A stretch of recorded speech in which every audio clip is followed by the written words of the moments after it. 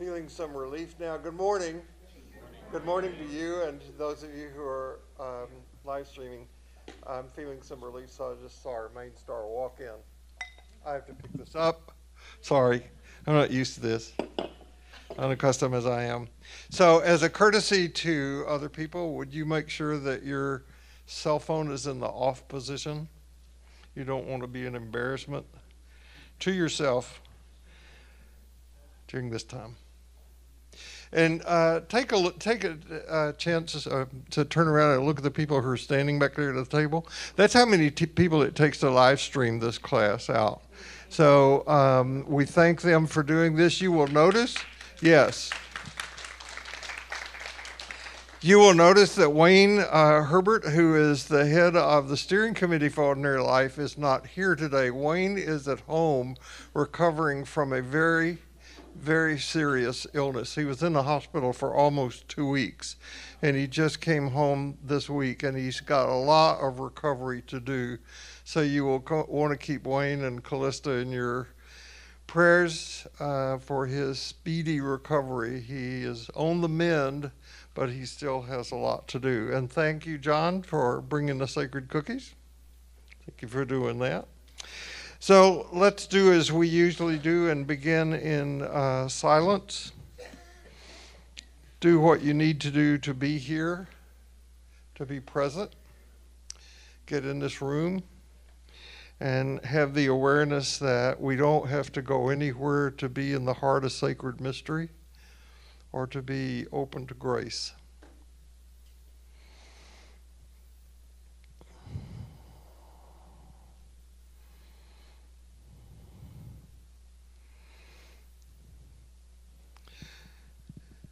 So we give thanks for this time and for our lives, for the people who are gathered here, for the opportunity to explore our spiritual journey and to grow in our experience and expression of the godly traits of love and truth and freedom. And we do so with the belief that what we do here benefits all people everywhere. Amen. So no matter who you are, no matter where you are on your spiritual journey, and so I want to assure Dr. McDonald that I'm only going to say a few words, and I'm not going to trample on anything that he wants to say, but it is so good to be here, and it's so good to see you. It is so good to be at home. Back before the pandemic upset our lives so, I used to take a month off from teaching every year. And I borrowed some lines I heard from Dr. Jim Bankston about that. I said, I need a break from this and you need a break from me, which is true. But nothing is like it was before COVID. So I did take a couple of weeks off going with the choir on their recent trip to England. Today, Dr. Jeff McDonald is going to speak. I think he's going to spend his time talking about how and why I need a raise. But I could be mistaken about that. It could be something else. Next Sunday, Holly and I are co-teaching. We're still doing the deep dive into the Gospel of John. We're into the resurrection and resurrection appearances, and we're going to talk about that next Sunday. And then the Sunday after that, Roddy Young is going to speak, and we'll never be the same again.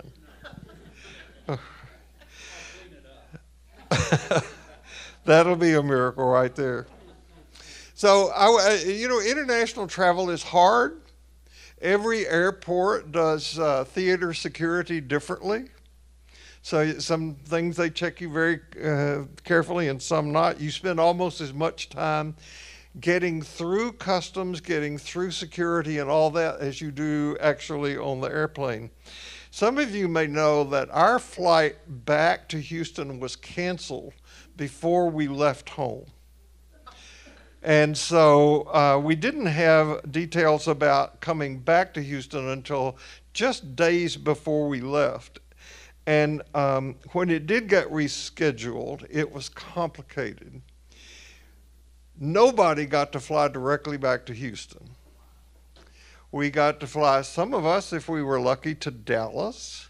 Others got scheduled to Miami. Others got to San Francisco. One person got scheduled through Boston. And if you can believe it, some people actually got scheduled through Austin. From London to Austin, Austin to Dallas, Dallas to Houston. Go figure. And of course, the British Airlines flight that we were on from London to Dallas was delayed, so we missed our flight in Dallas. Now, the plane that we flew on is an Airbus 380. And I don't know if you know how big this aircraft is, but if you can look at it, you see all the doors of entry to that airplane. There are over 530 passengers on this plane. It's a small city, or well, it's a village. 24, I looked this up on Google, 24 flight attendants, 6 pilots, because they have to rotate 3 and 3. That's a lot of people, which is wonderful when everything works.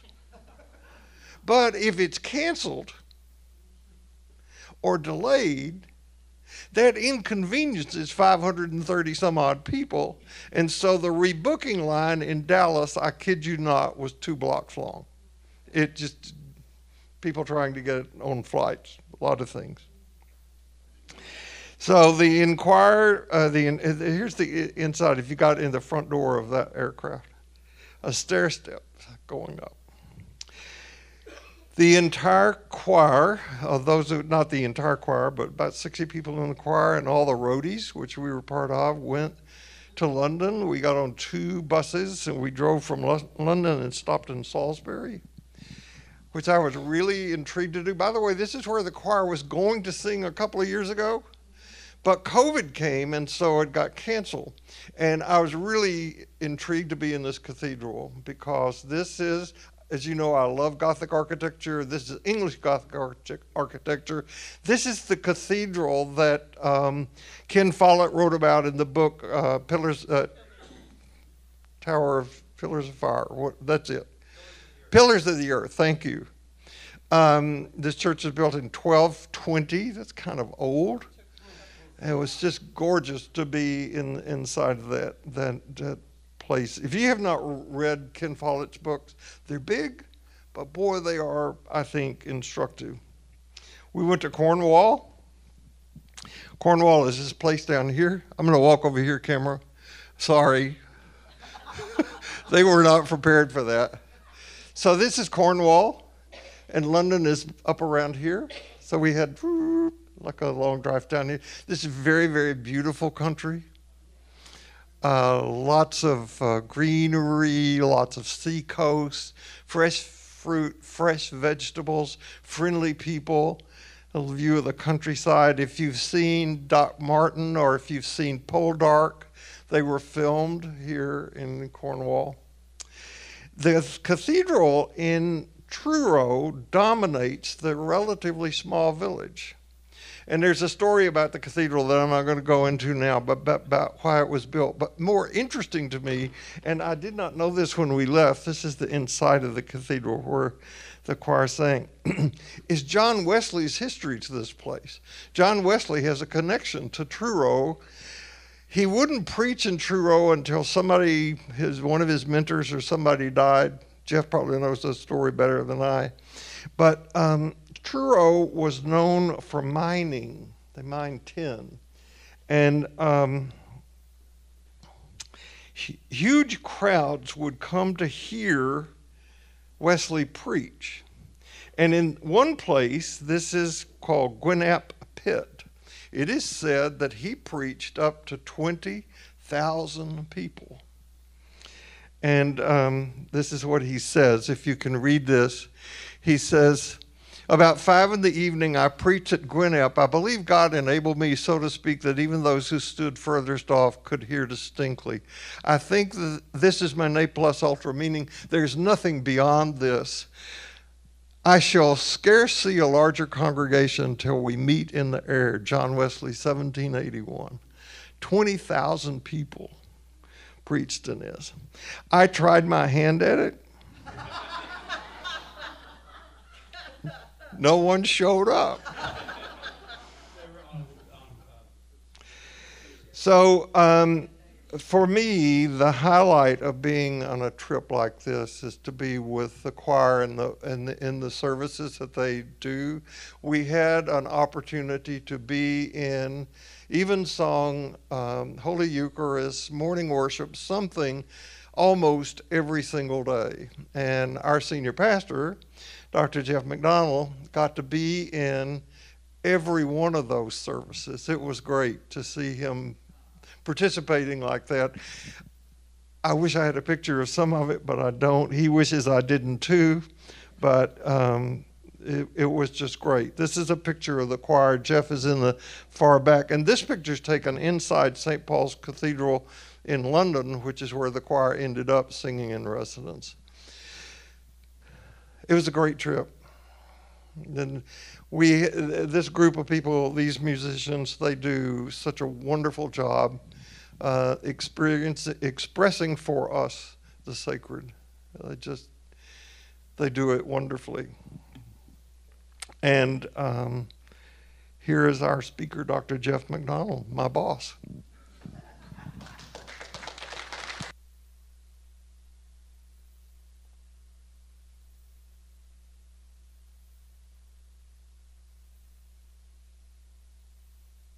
So when Lene and I decided to travel with the choir on this trip, and it was very exciting, we were glad to do that. And Bill and I were going to sit next to each other on the plane so that for the 8.5 hours from Euston to London, he could regale me with pun after pun after pun.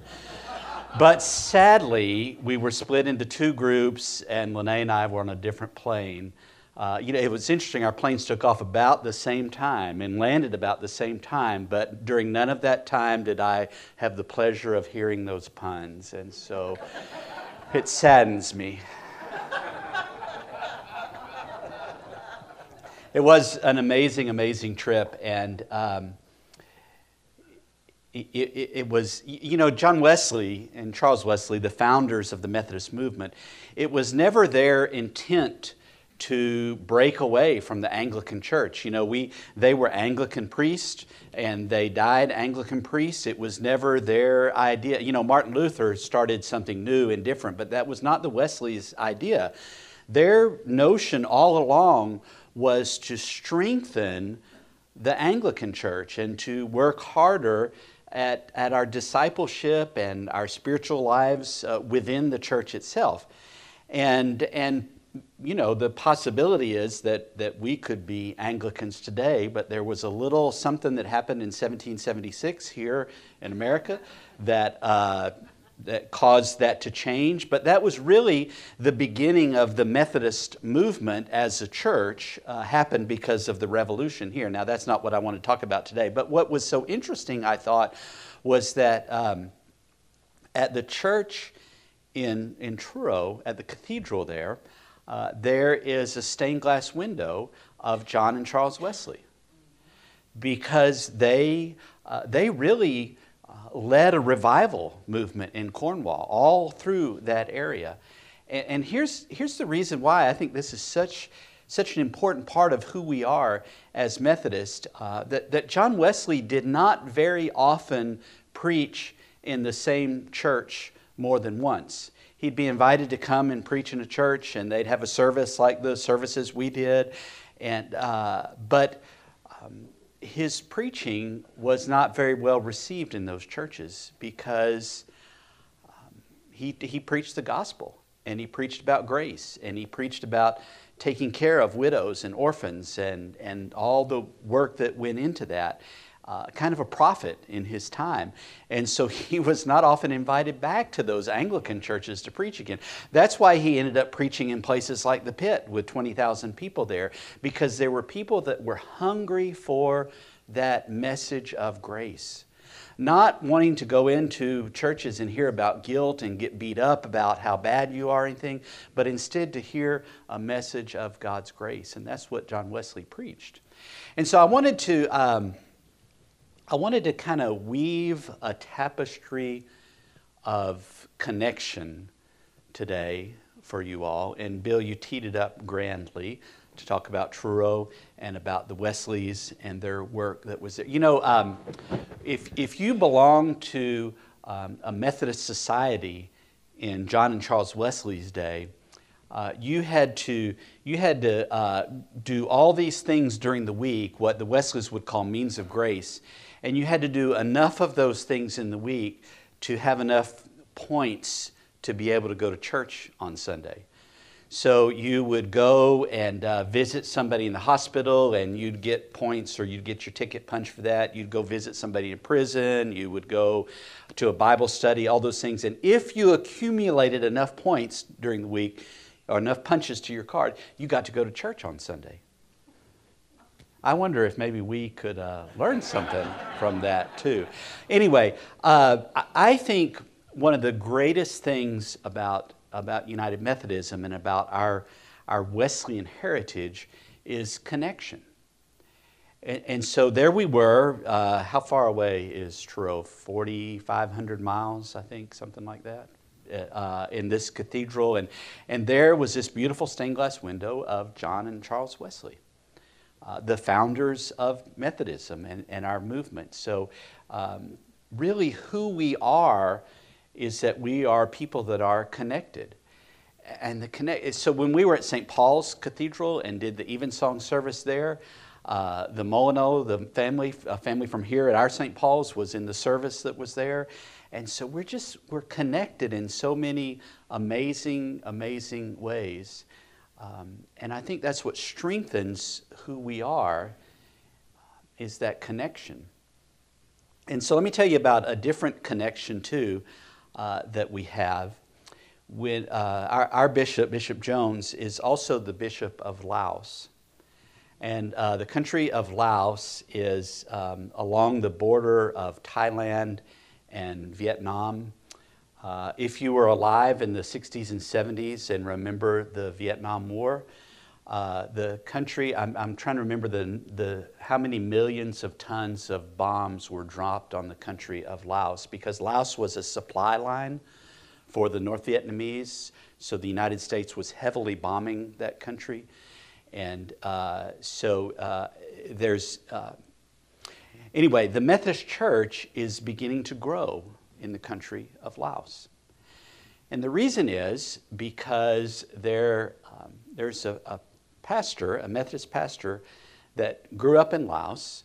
His father was in the Laotian army that was working for the CIA during the Vietnam War. And when the war ended, they had to escape from the country. So they swam across the Mekong River into Thailand, and they waited there to move to the United States. And they finally were given permission to move to the United States. And there was a whole community of them that had moved to Minnesota, of all places. And in Minnesota, the Methodist Church there sponsored these families. And so these Laotian families became a part of the United Methodist Church and became active there. And this one pastor, Daniel Yang, he, not Danny Yang that used to be here, an associate here at St. Paul's, but a different Daniel Yang. Daniel, his family became active in the church. He went to seminary. He became a United Methodist pastor. And he decided that he needed to take Methodism back to his village in Laos, to bring that message of grace and mercy and love back to that village in Laos. Now, here's what's interesting about Laos. Laos is a communist country. They have freedom of religion, but only for churches that have been okayed by the communist government there. So the Catholic Church and the Evangelical Church of Laos and the Seventh-day Adventist are the only churches that are recognized by the government and so can freely operate and run there. But Methodism is growing and growing and growing there because of this message of grace that John Wesley preached to those miners all those years ago. That same message is there. And so the church is growing. And listen, I didn't know anything about Laos or what was going on there until I was chair of the Board of Ordained Ministry for the Texas Annual Conference. Bishop Jones came to be our new bishop, and his secretary called me and said, Bishop Jones wants to have a meeting with you and talk about Board of Ordained Ministry things. Can you come? And so we set up a time to visit, and she called me back and said, by the way, is your passport up to date? And I said, yes, it is. Why? And she said, well, Bishop Jones will talk to you about that when you get here. So, you know, we're itinerant, we move around, and I'm thinking, if I need a passport to go to my next appointment, where in the world am I going? So, well, every United Methodist has a bishop. And so some conferences are just getting started and can't afford a bishop, so we share some bishops. And here in the Texas Conference, we share Bishop Jones with the Laotian Conference. It's a new conference, and they don't have a Board of Ordained Ministry. They don't have a way of training and credentialing pastors. So a group of us from the Board of Ordained Ministry here started a process we started 6 years ago, working with those pastors and doing training and commissioning and ordaining. And so now right now we've commissioned 26 pastors, and we've ordained 12 over there. And we've got some that are ready to go again, but we've had to put things on hold because of COVID. The last time we went was January of 2020. And if you remember, there was already some reports of COVID, and my family was like, are you sure you want to go there? I think we'll be okay. And we were all okay. And we didn't bring any COVID back with us on that trip. But we haven't been able to go since then.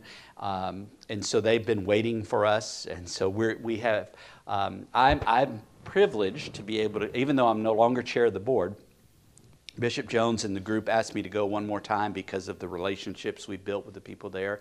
So at the end of this month, I'll be taking my last trip to Laos, and we'll ordain a few more, and we'll commission a few more. But it's an amazing part of our connection of who we are. That Methodism is growing in that country, and people are flocking to hear that message of grace, and not a message of guilt or gloom and doom, but God's grace, that we're loved by God and we're God's children, and they want to hear that message. Now, Laos is one of the poorest countries in the world.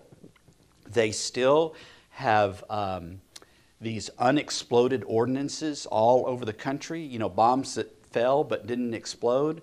And so I just find this so amazing. So we, the United States, dropped these millions of tons of bombs on this country.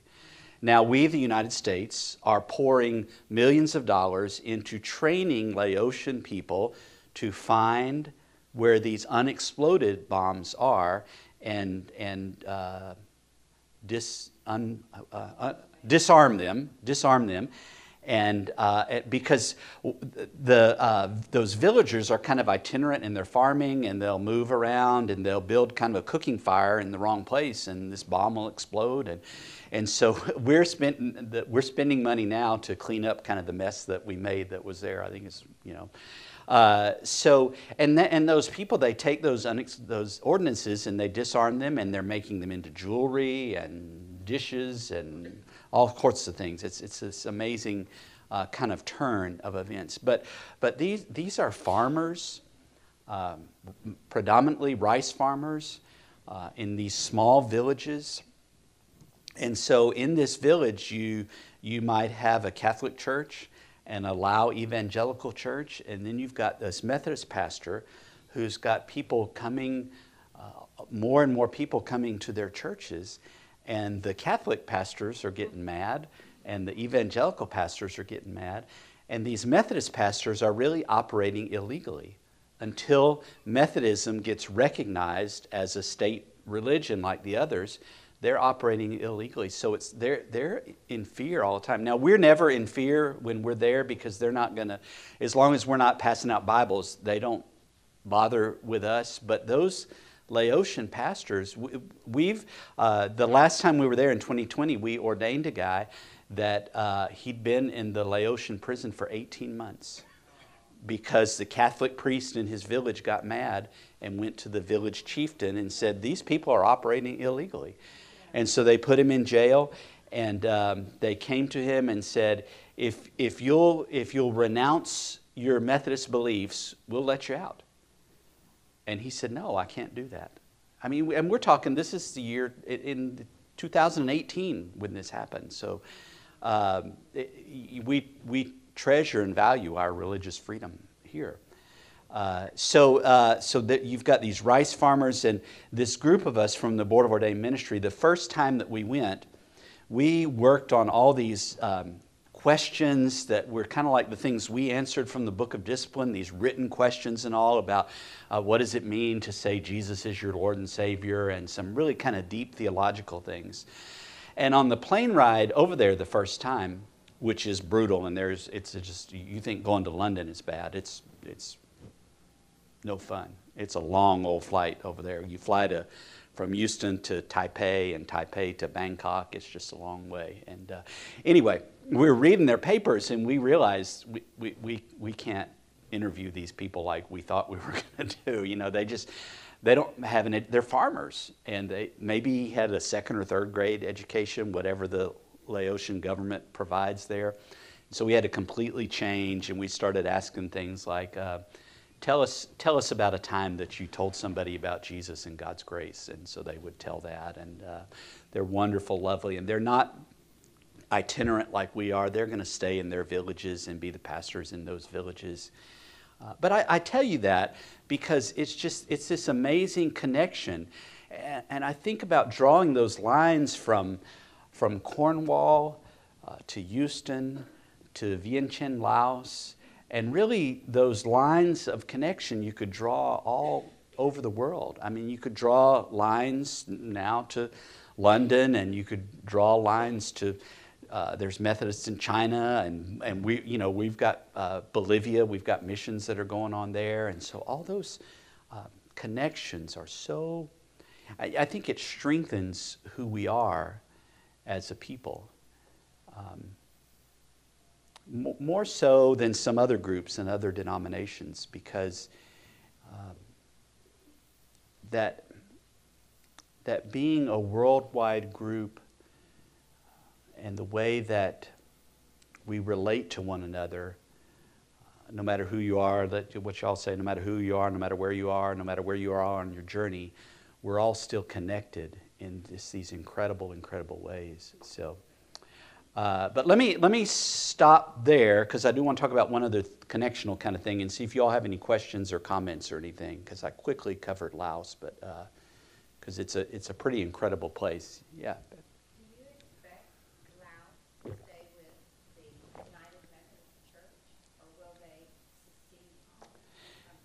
They will stay United Methodist. Our missionary contacts that are there are tied closely to the Philippines. In fact, I don't really understand why the bishop of the Philippines is not the bishop of Laos, because it's a whole lot shorter plane ride than from Houston over. But their bishop and their people have said we're remaining United Methodist. So that's been a good and heartening thing for us. Yeah.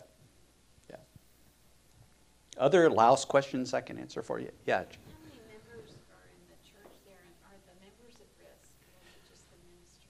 The members and the ministers are at risk. Yeah. Do you know how many there are? There are 62 worshiping communities in Laos. There's a couple that are in Vientiane, which is the capital, which is a big city of 1 million people, but most of them are all in the countryside in these villages. So there, if you think about New Testament house churches, that's more what it's like. When we've been to visit these churches that are out in the rural areas, very few of them have a church building. Most of them have church in the pastor's house. And so we'll gather, and there'll be 15, 20, 30 people who have gathered together at the pastor's house. Now, here's what's interesting that is pretty cool about Methodism is that in communities where the Methodist Church, in communities in Laos where the Methodist Church is really thriving and doing well and the people aren't threatened, it's because the pastor has made a good relationship with the village chief. And what they do is, and what we're seeing all over is that that's what's great about our connection, because we're helping to build wells. We go and build water wells in those villages. We've built schools in those villages. And so the relationship between the pastor and the village chief. Now, the village chief, in some of the places, the pastors told us that the village chief does come to the Methodist Church, but they would never admit it and say, yes, I do, because they'd be breaking the rules, because it's not. And we're very close to being recognized. Y'all know how government stuff works. And so we're close. And somebody asked a question one time, couldn't you just like slip a little money and make it happen quicker? And yeah, we could, but what's the witness of that? What do we say, and if we illegally do something, if we properly go through the channels and make it happen, right? So, yeah. So there's probably maybe 3,000, 3,600-ish Methodists that are there, but it's growing. It'll be interesting when we go back at the end of this month to see how the churches have grown too, because every time we've gone, we see more and more growth that's there. So, other Laotian questions? Okay, let me tell you where we are in the Texas Conference of the United Methodist Church now. When was the last time I gave y'all a conference update? About 3 months ago, I guess. I'm thinking. Maybe longer. I don't remember yet. Where were we on the bishop? He had not. Okay, so here's where we are right now, and this is I don't think it's as moving as a target as it had been, and but soon after annual conference in May, Bishop Jones announced that he would be retiring on December 31st of this year. So he's retiring. He and Mary Lou are moving back to Dallas and have a home there, and so we'll get a new bishop. In November of this year, the jurisdictional conference meets, and that's where bishops are elected. And so in November, 3 new bishops will be elected, but we will probably not get one of those new bishops because there's some unwritten, well, maybe written, there's some traditions within the Texas Conference. One of them is that we are a large and complicated annual conference.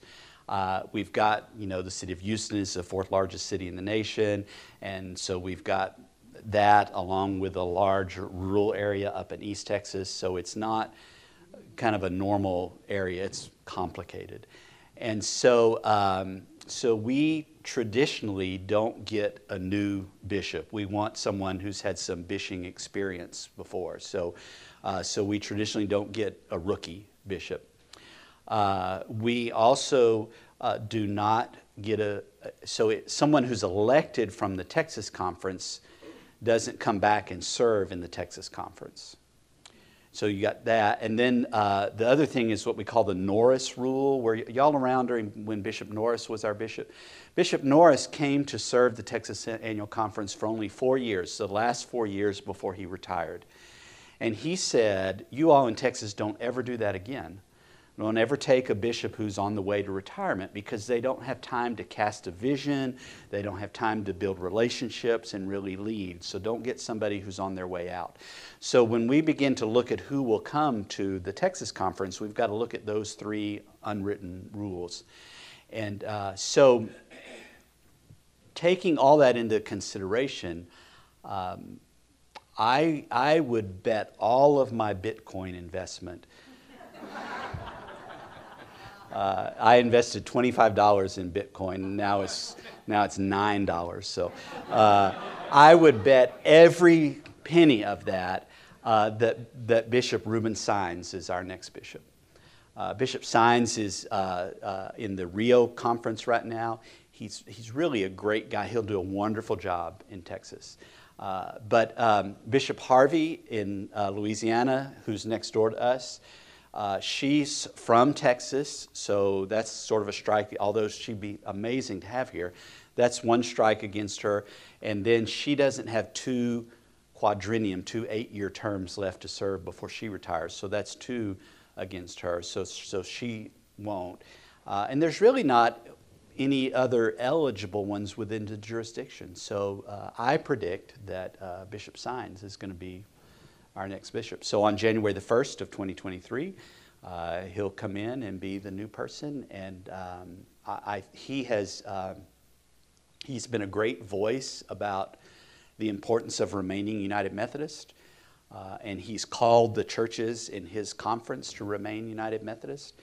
And I think he's going to be a good, refreshing, well-respected leader for us in the Texas Conference. So, he's got 3 quadrennia left to serve, too. So, we had Bishop Huey for 12 years. We could possibly have Bishop Sines for 12 years. And you all know Bishop Huey was an excellent leader in the Texas Conference. So, not just because she worshiped here at St. Paul's, but just because she was a great leader. So I understand that there's a discerning process that allows the churches who want to exit the United Methodist Church. Do you have any idea in this annual conference how many churches are choosing to go with Coldwell?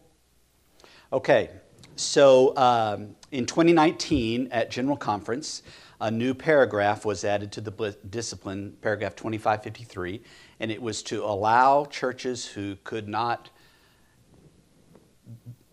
felt like they could not be a part of the belief system of the United Methodist Church. It allowed them to leave graciously. Here's the thing, John Wesley, what was great about him and the connectionalism thing is he put in this thing called the trust clause. Did we talk about the trust clause? So y'all know about the trust clause?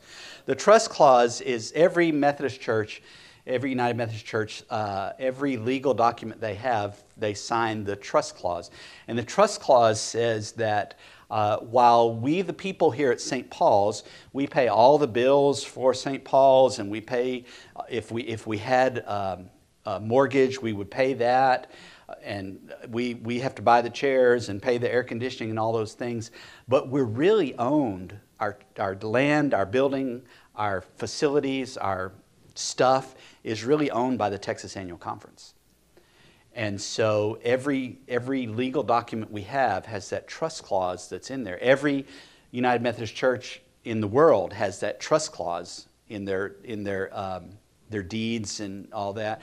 And so Wesley wanted to make it very, very difficult to leave the system. Wanted to make it very hard because he believed in our connection and being together. And so that's why if you do drive up through East Texas and you stop in some small town, on one corner you've got First Baptist Church, and on another corner you've got Second Baptist Church, and on another corner you've got Faith Baptist Church, and then on another corner you've got the First Methodist Church. Because the Baptists get mad and they say, well, we're going to pick up our stuff and go, and we're going to pick up stuff. But we can't do that in our system. The trust clause holds us together. So paragraph 2553 allowed churches who couldn't be a part of the United Methodist Church to leave with their property and with their assets, but they had to pay 2 years' worth of apportionments and their unfunded pension liabilities, and then they could graciously leave. So we are in a discerning, not we, St. Paul's, but in in conferences all over the country, they're in a discerning process to see if they're going to stay United Methodist or not. We're at St. Paul's, we don't even talk about it. We're staying. We're not discerning. We've already discerned, and we're staying a part of the United Methodist Church. There's other churches. There are 653-ish churches in the Texas Annual Conference, and probably 150 or so are in the discerning process. Now, discerning doesn't mean you're leaving, though. It just means you're thinking about your options. And I'm trying to think, Bill, who has...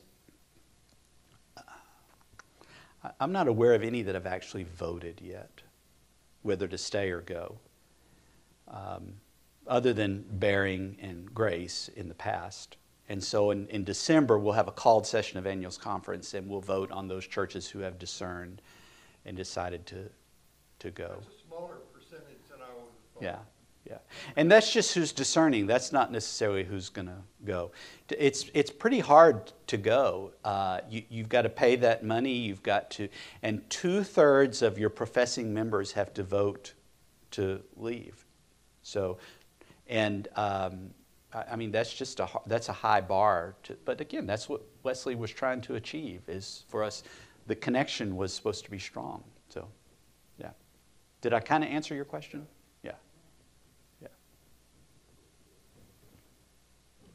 Other things I can fill y'all in on? Yeah.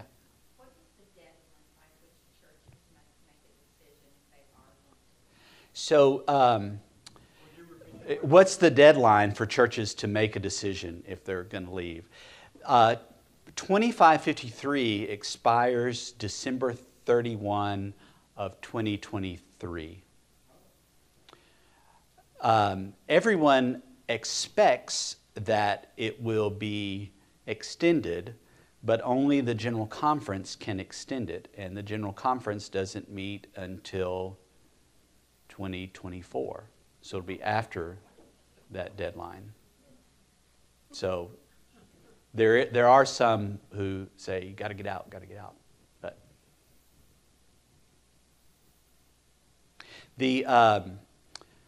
the General Conference of 2020, was postponed because of COVID, and then it was postponed again, and it was postponed again, and now it's set for 2024. There's been some discussion about will the 2020 delegates be the delegates to 2024? And right now, we believe that those who were elected in 2020, of which I am one, will be the 2024 delegates. That's what the Council of Bishops is saying right now. So, yes? The churches that are now in discernment, are they united in their reasons for considering that?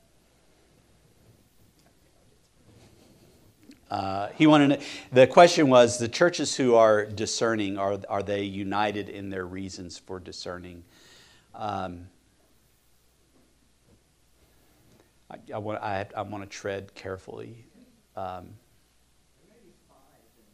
I know. And they're live streaming, and maybe I'll turn off my microphone. Listen, the bottom line is really it's human sexuality is what the argument is.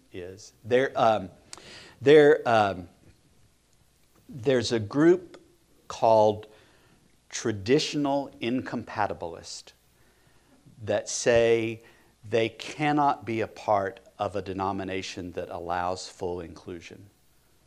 Traditional incompatibilists cannot be in a denomination that would allow same-sex marriage or same-sex unions or same-sex or LGBTQI ordination. That they could not be in a denomination that's a part of that.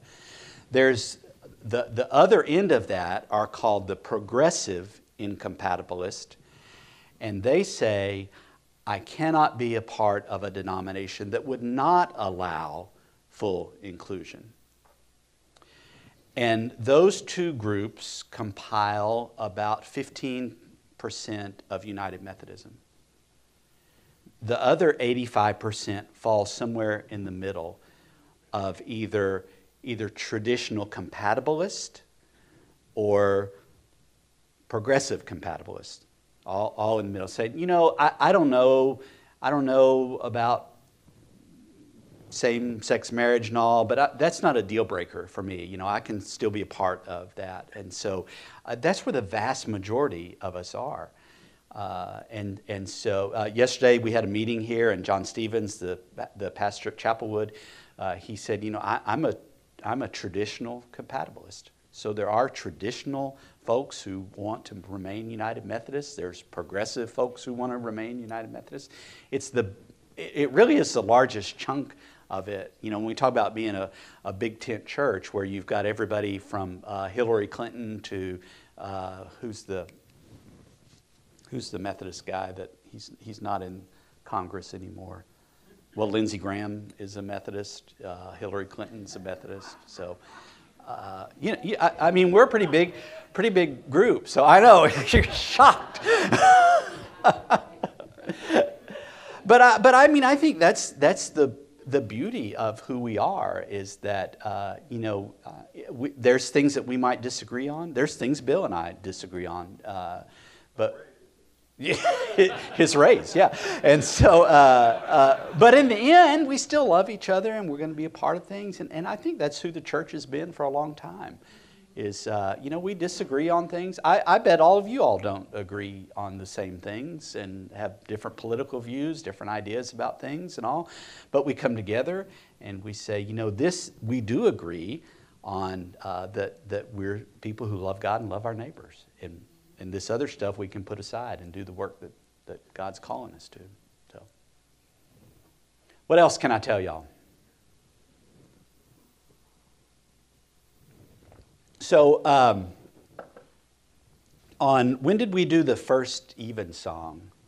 We went to worship on Sunday morning. Monday. Yeah, so on Sunday when we got there, we went to worship. And there was another visiting choir that was finishing up. And so we went to worship on Sunday morning and we went to evensong and we learned that you do not do intinction. You simply don't do the wine. If you don't want the wine, you do not intinct, and because you'll get in trouble for that. And then on Monday, when we got there, they had asked if I would preach the evensong service on the 31st. And so I was prepared for that.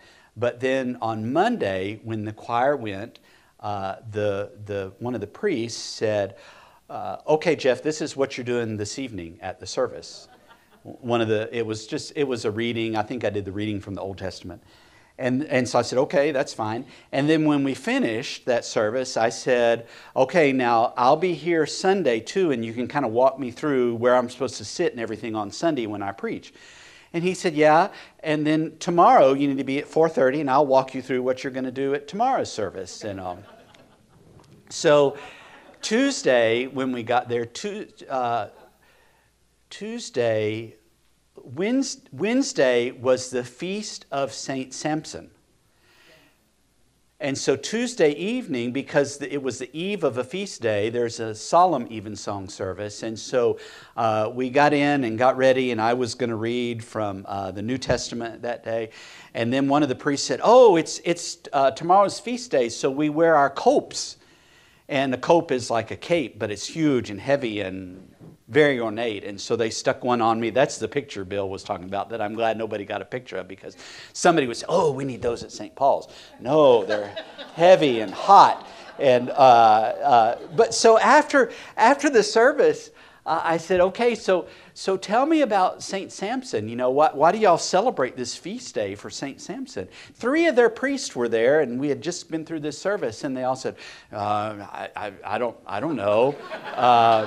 That this area was settled by the Celts, and the Celtic people brought some of their saints with them, and I don't really know. I said, oh, okay. So I ended up being in every evensong service. It was really an honor to be a part of that and to be in the services. Yeah. So. Yeah. I'll be, if y'all would like to tell Bill, but when I get back, like I say, the 28th, we'll be leaving for my last and really Bishop Jones' last trip to Laos, but I'd be glad to come back and tell y'all how that goes if you'd like. And so, yeah. So, am I supposed to pray or something? We did that at the beginning. Okay. So you can do it. Jeff preached, let me hit this mic over here because I don't think they can hear.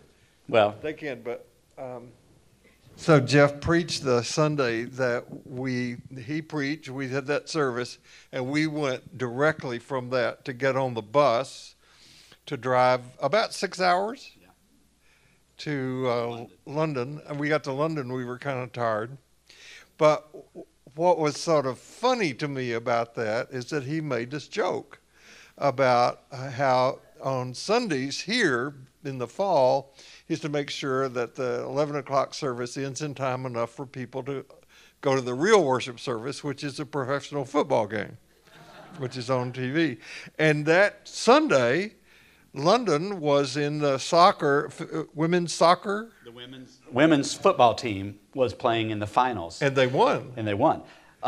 Evensong was at 4 o'clock, and the finals game started at 5 o'clock.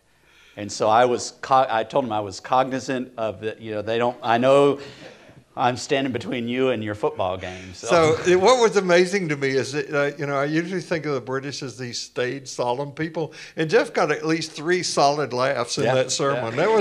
That was great. That was great. All right. Thank you for being here. Thank you. And thank you all. And we'll see you here next Sunday. Remember this. No matter where you go, no matter what happens this week, remember this. You carry precious cargo. So watch your step. I'll see you here next week. Thank you. Thank you.